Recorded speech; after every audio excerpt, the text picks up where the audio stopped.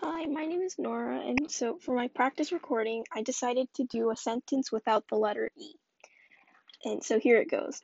How much wood could a woodchuck chuck if a woodchuck could chuck wood?